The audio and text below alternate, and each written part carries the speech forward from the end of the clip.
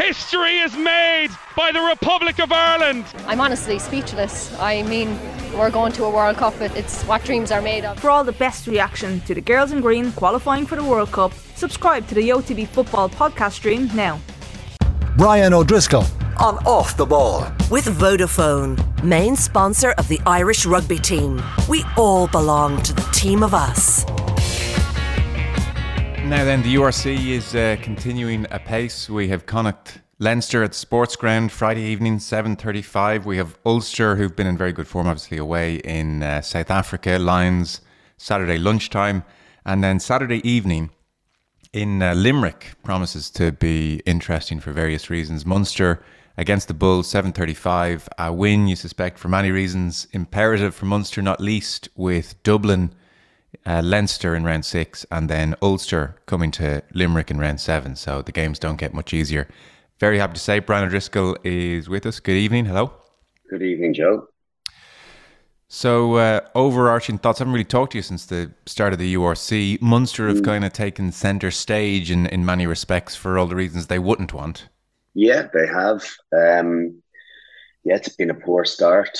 I think, when I was talking to, I think it was Jura a couple of weeks ago, it was Nathan, we spoke about the need for patience, and all people can really hope for are some green shoots at the moment.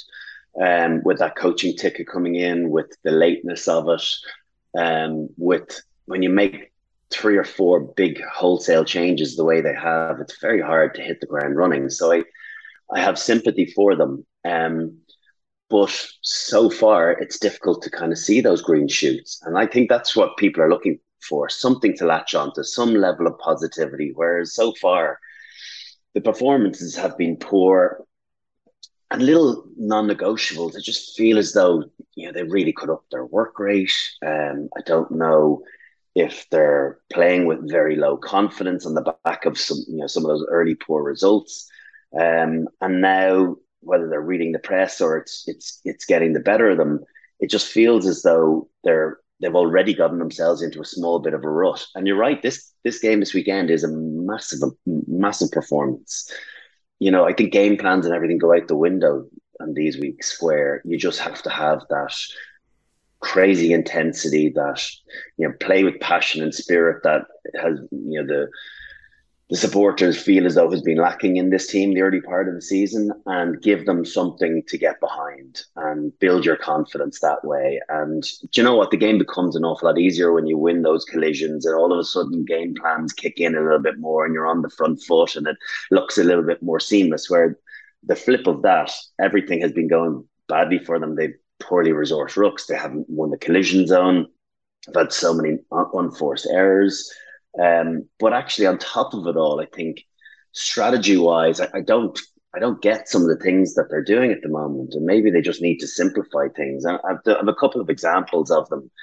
At different times in the Connacht game, there was one where there was a scrum on the right hand side, and what happens in an awful lot of sequencing, and before you go to a scrum or line out, you'll call maybe an 11 play or a 21 play or a 31 play. Now what that is, it's hit up, and on an 11 play, then you come straight back down the blind side.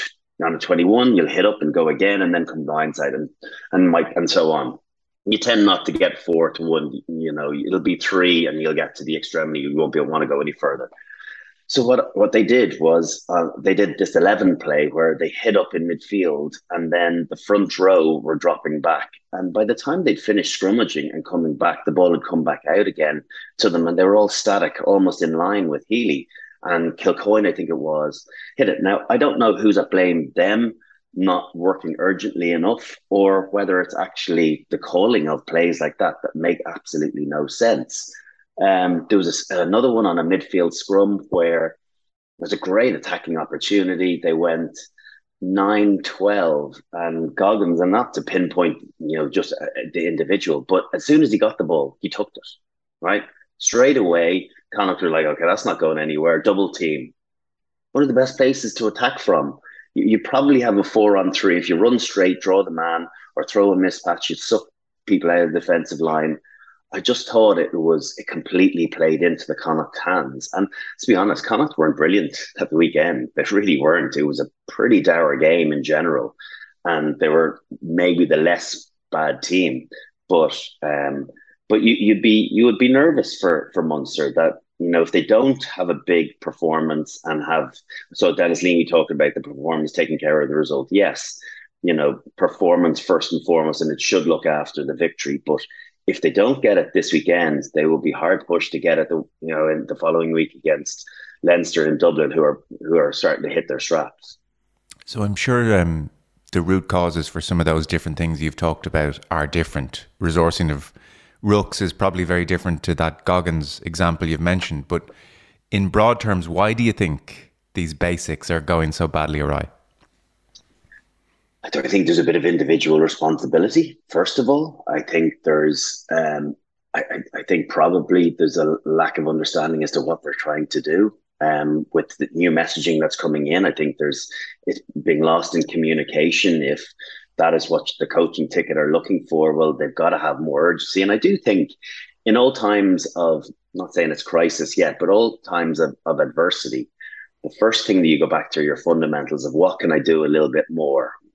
And that is, play with more urgency, play with a bit more intensity, play with a little bit of fear as well. And I just felt as though they've been lacking on all of those fronts, things that you would ordinarily associate with Munster teams, even the lesser Munster teams. And we are talking about, a Munster team that built, a large part of their reputation. Okay, this is going back to 78 when they beat the All Blacks, but also that team from the late 90s through all of the noughties. Like, that was a phenomenal team, and we do not have that team, and we got to get over that. That is, the Munster side to expect. But if you think about the side thereafter, the early years of the last decade, when they weren't the same team, they're still getting into semi-finals when maybe the quality within the team wouldn't have suggested they were capable of doing so.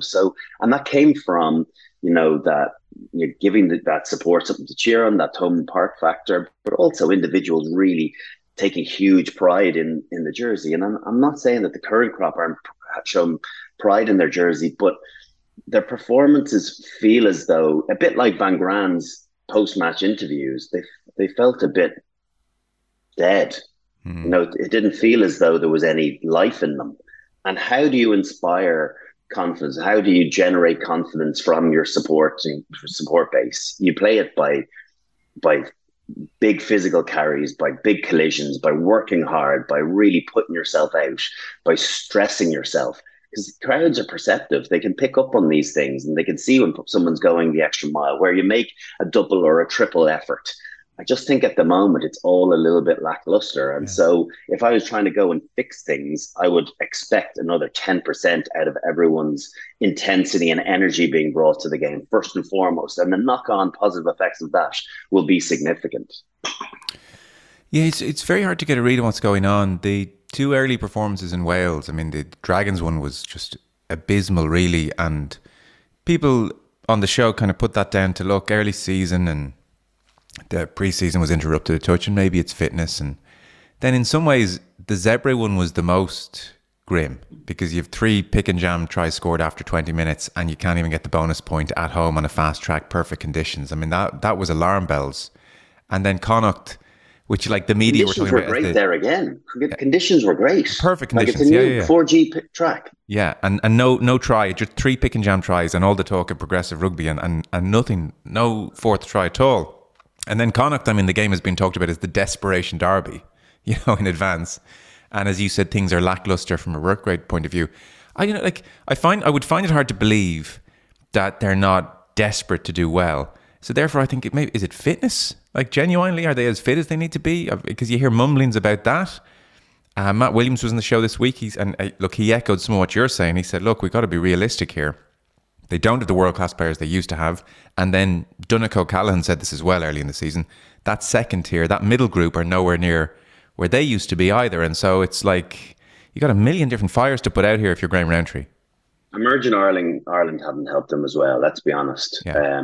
Taking some of those supplementary players away that ordinarily would have, been come in and done a better job than those that maybe plugged in last weekend. And that's the reality of it. I think that gulf between 1 and 3 is really significant. Also, you've got Conway out, you've got Haley out, you've got Earls out, Dennis Zevo's Sweeney injured. did make the point. We have used 45 players in 4 games. It wasn't an excuse, but it is true. It is a bit of a perfect storm at the moment with regard to injuries and new coaching staff and low confidence and lack of, intensity. But that, for me, and I will labour that point, that is the big thing, that the expectation this weekend. Other than Tadhg Beirne, there's so little positivity to take from it. The set piece, and sometimes that happens when a coach goes from being a forwards coach or being forward dominated into a head coach role or a director of rugby role, and they take an eye off what their expertise was. Sometimes it gets away from them, and 3 scrum penalties in the first 25 minutes. Multiple, few lineouts lost. Munster have built their reputation on brilliant set piece, on launch play, on getting them over the advantage line and getting themselves into it, and then getting the crowd. If you don't win your set piece, how do you expect Home Park faithful to get in behind you? So I think there's a few, paring things back. I think a couple of very simple things: get really accurate at set piece, get accurate at the ruck, and fight with intensity and with belief that you're going to break tackles. Those 3 components will add significantly to their game, and the rest will actually follow suit. You'd be surprised. Yeah. And all they need is one catalyst performance, Like, it feels like we're probably overly critical of them at the moment, considering the changes that have happened. But that can turn around very quickly. It's very transient. Negativity is transient as much as positivity is transient as well. So I think you've got to try and make sure that the next game, knowing what's coming in Dublin the following week, they must put in a big performance. And a big performance should take care of the result, although a very good Bulls team. Yeah. And so in terms of their attack, because I guess if you look back over the last couple of years, what we were usually saying at this time of year when they were winning these kinds of early season games was, well, it's all very well, this approach now in the URC, it's not going to work for them in the latter stages of Europe. So this year they're not even doing those basics and winning these URC games and not getting credit for it. But the sense was the new coaching ticket, especially with Prendergast there, would play a more expansive brand of rugby that could, elevate them beyond their previous ceiling. So do they have the personnel, Joe, to play that brand? Well, you can tell me. Are you seeing them trying to play that more expansive brand? I am. But I think when you go beyond the international players, beyond Pete, beyond Tadhg Beirne, Archer's good at playing at the line, but there's not many. Like, there really aren't. Like, Dave Kilcoyne looks incredibly uncomfortable on the ball at first receiver. He doesn't want. He's predominantly a ball carrier, and so I don't know if this new style necessarily fits him. He tucks and carries well, and he's one of their better ball carriers. Don't get me wrong, but if you're trying to get him in a first receiver and being the playmaker of taking the ball aggressively square to the line, eyeballing someone with the option of popping in and out, but then pulling it out the back, that he's not your guy at first receiver. And I think that does come from years of being drilled, and I only can say that because I saw Peter Dooley come on for Connacht in the last 20-25 minutes, and I wouldn't have said that back in my time Peter Dooley was just coming onto the scene. He was this great ball player, but his ability to be able to draw that first defender, sit people down and pull it out the back is just rehearsed. It's a practice skill over years with Leinster of doing it day in, day out, week in, week out. And I think that's why they're one of the best teams at doing it, because they've been at it for so long. Whereas when you are bringing in this new style or this new expectation of your players, you can't expect them to deliver overnight. You just can't. So in that respect, then, could there be a degree here of if Rowntree and Prendergast are absolutely wedded to this new progressive style, they might have to be having very tough conversations about, sacrificing the next year to get everyone up to speed. I mean, I don't know if that's going to be accepted.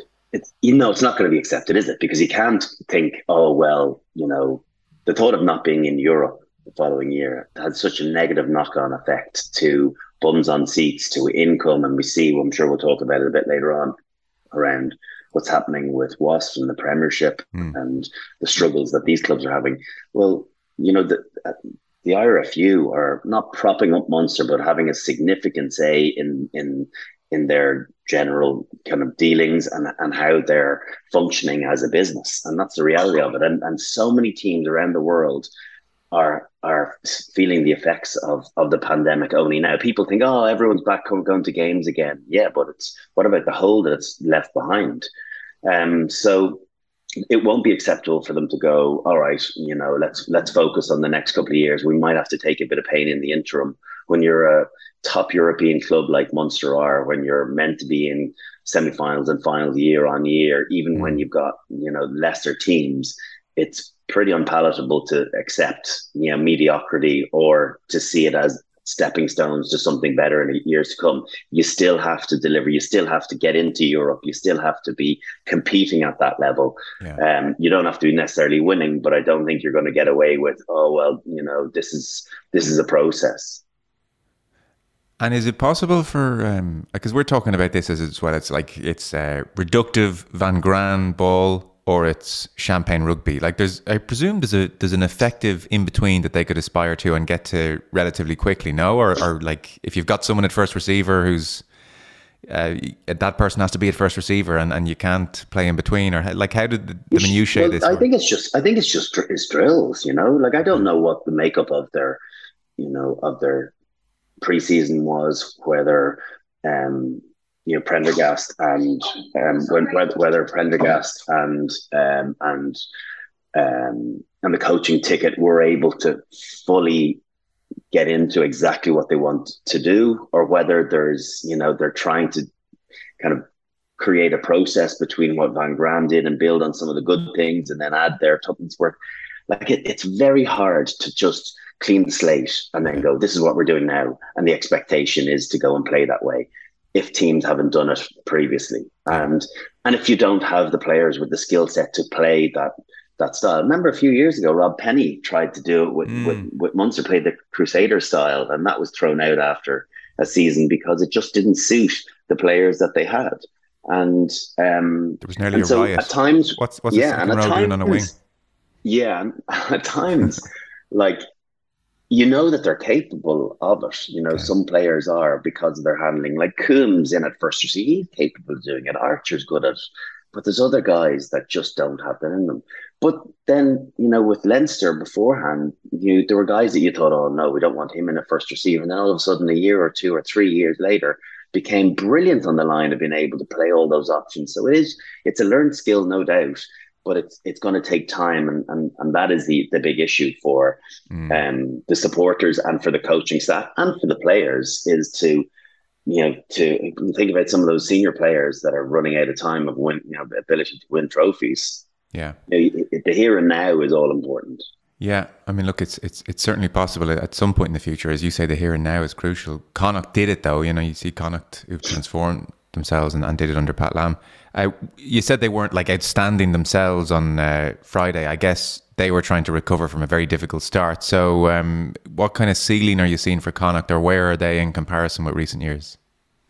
I don't know. I think, again, a lot of unforced errors, a lot of uncertainty. I think obviously so much of what you do is dictated by your 10 and the confidence that kind of he exudes. And I think in both cases, the 10s didn't have a good day, in Healy and Carty, and kind of conversely, you then see what is happening when Johnny Sexton plays for Leinster and is pulling the strings. Like, it's night and day. And so it is very difficult if your 10 is having an off day, because they beat themselves up. They tend to be high achievers, and so they beat themselves up and they go in themselves a little bit. Whereas you need an outgoing 10, someone that's barking orders, that's dictating play, that's getting them to run the show off them. And if that's not happening because they kind of have gone into themselves a little bit, well, then it has a negative knock-on effect to the overall team performance. So I don't know with Connacht. I think they've a good bit to go as well. What's the expectation this year? Is it to play European rugby? Of course it is.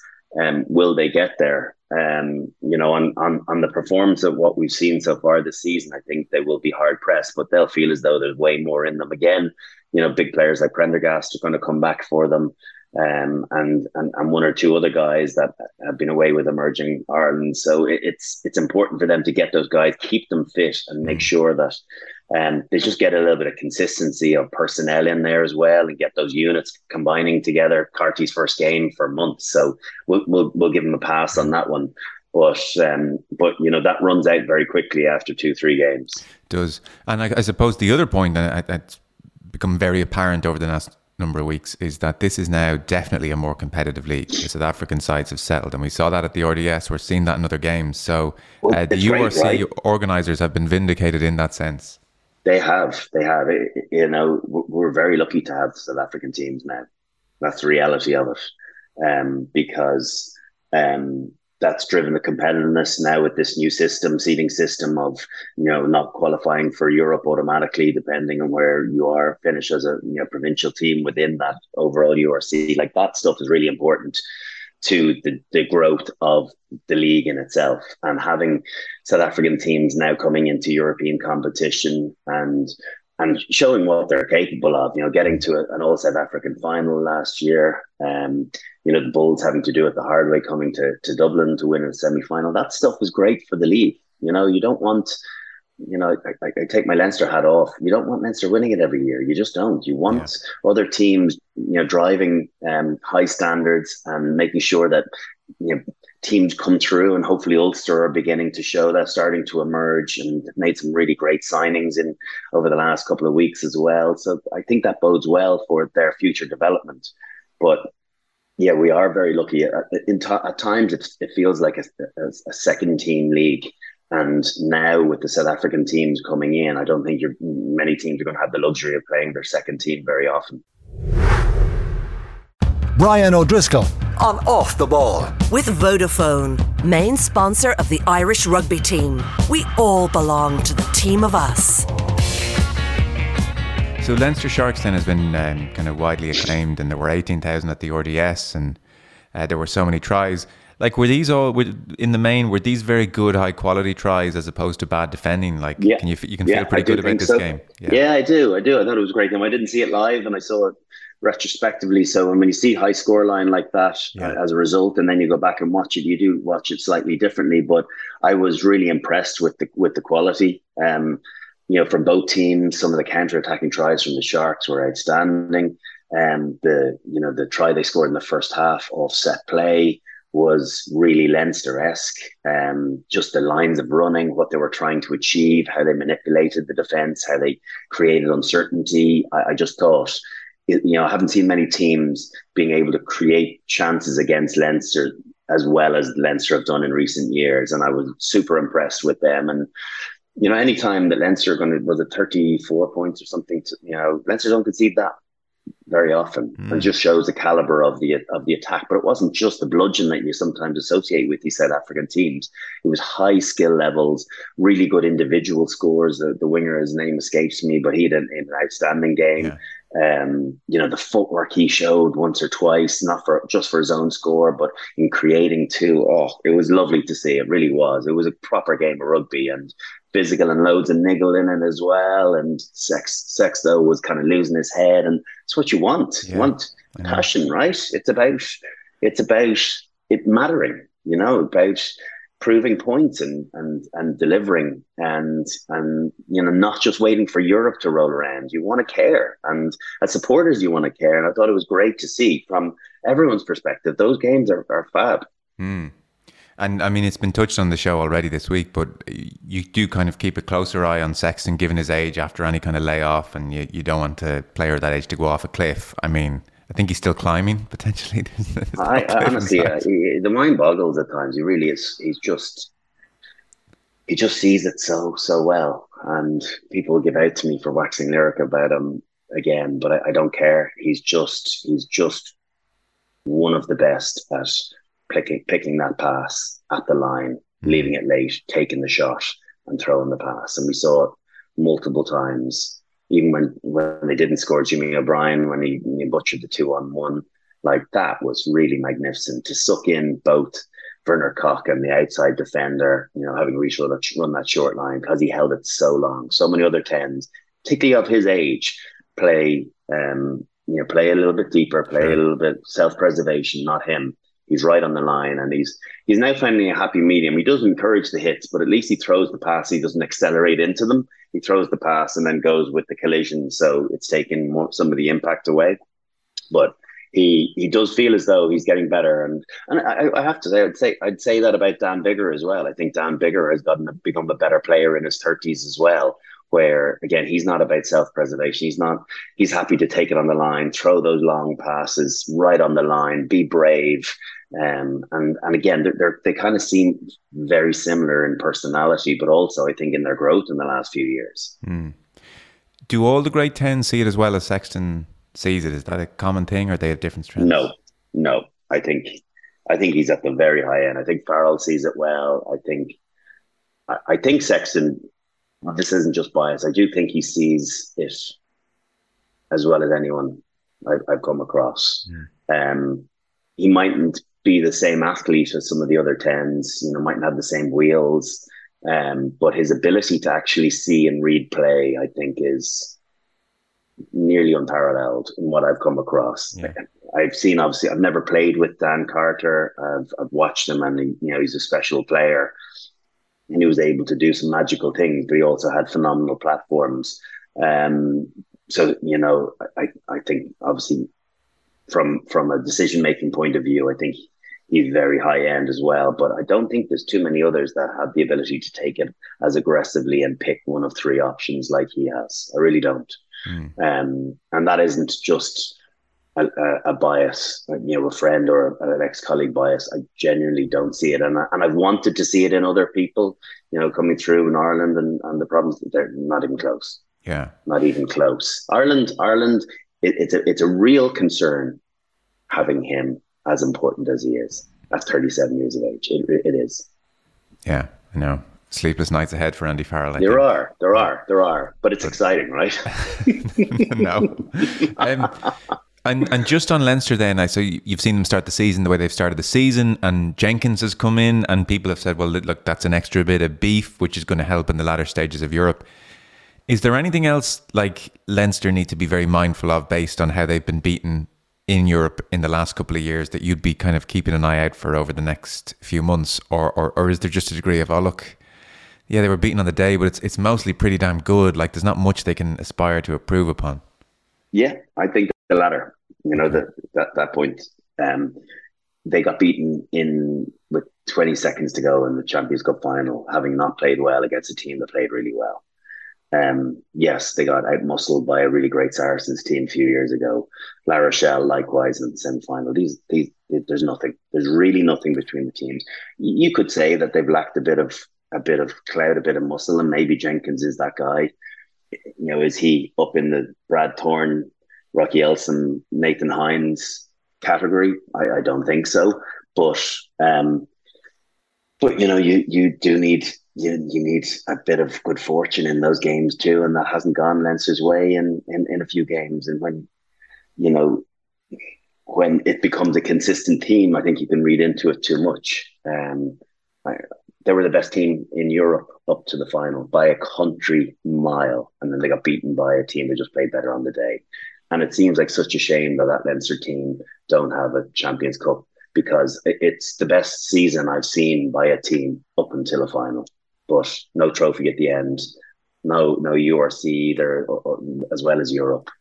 Like, no one will remember it, but that was some really phenomenal rugby they played. I can't remember a club team playing as consistently well, certainly not in the Northern Hemisphere, for a long, long time. Okay.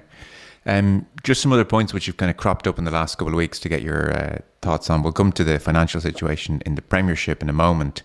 The other story, and in some respects it's hard to know what to say at this stage, but it's worth noting with you anyway. There was that study which was like front page news everywhere, a study of a group of former Scottish international players, and the very frightening headline is that these players were 15 times more likely to develop motor neuron disease against the general population. It was in the Journal of Neurology, Neurosurgery and Psychiatry. And position on the pitch, interestingly, had no impact. And I'm sure a lot of people thought of Doddy Weir straight away. And it was Willie Stewart in the University of Glasgow who's been at the forefront of several of these studies. They took 412 male Scottish former internationals versus 1,200 in the general population. And Stuart, the doctor, said it was a big surprise. And in effect, the conclusion of the study was this finding requires immediate research and attention ASAP. Like, it was almost sounding the klaxon. We need to find out why this is happening exactly. So Willie Stewart said, "I'm genuinely concerned what's happening in the modern game. And if in 20 years' time we repeat this study, I suspect we would see something even more concerning." So these kind of lines are frightening. And then there was the Steve Thompson documentary on BBC. I don't know if you had a chance to see it, but it was... I haven't seen it yet. But I do have it recorded. Recorded, yeah. And look, you would have played against him, so you'd be particularly interested. It's as devastating and heartbreaking as you would imagine, you know. So that aspect running parallel with rugby is very much alive and well, and we've seen the High Court proceedings as well. So that has been lurking as much as ever over the last couple of weeks. Yeah, I've got 4% on my battery. I wish I had 1%, that I was going to get cut off in the middle of this answer because yeah, it is.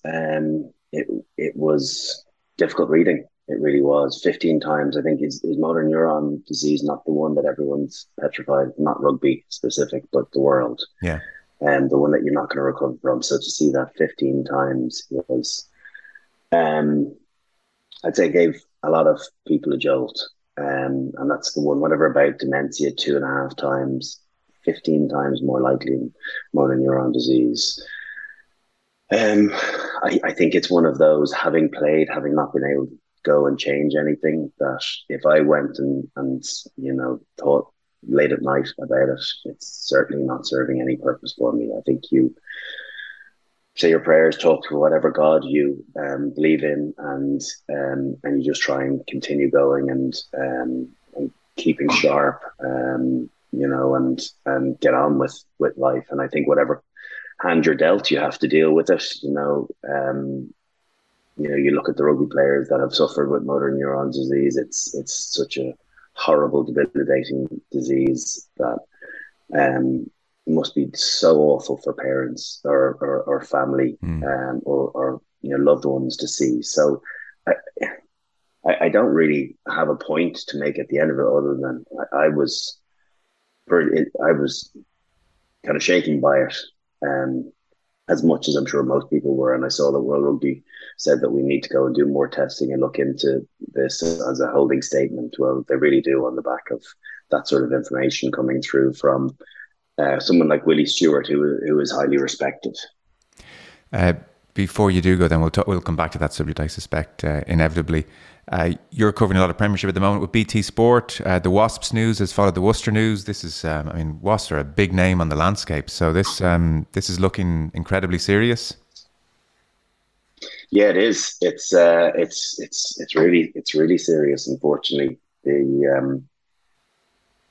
obviously we saw Worcester go last week, and we now had the news that Worcester are going to enter into administration, and the talk is that there are other teams teetering on the brink as well. So it's not just, two and gone. I'm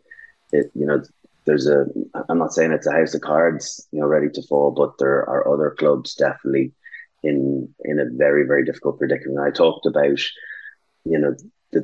everyone thinks that if you survive through COVID, well, then you're fine. It's not. It's the ramifications that are being felt now.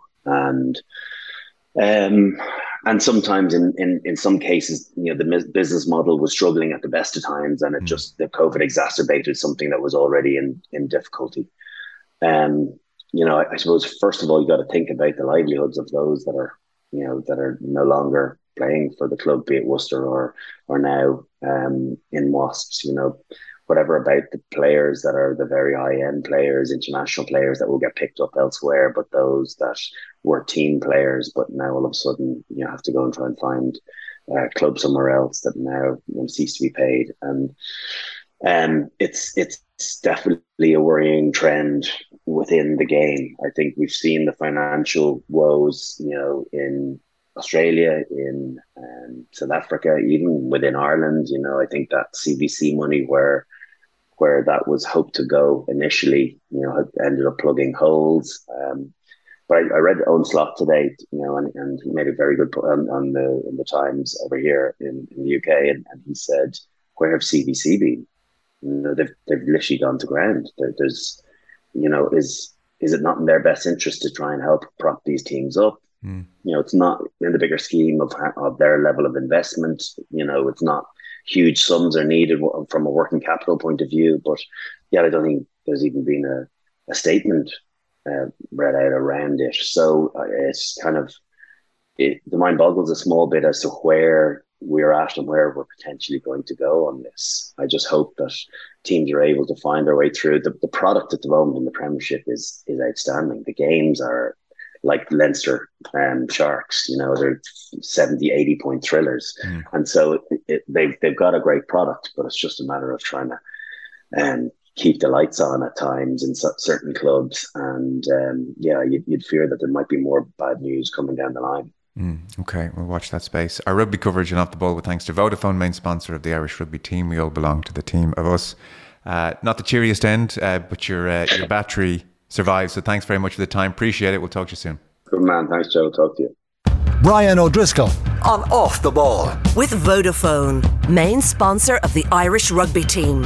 We all belong to the team of us.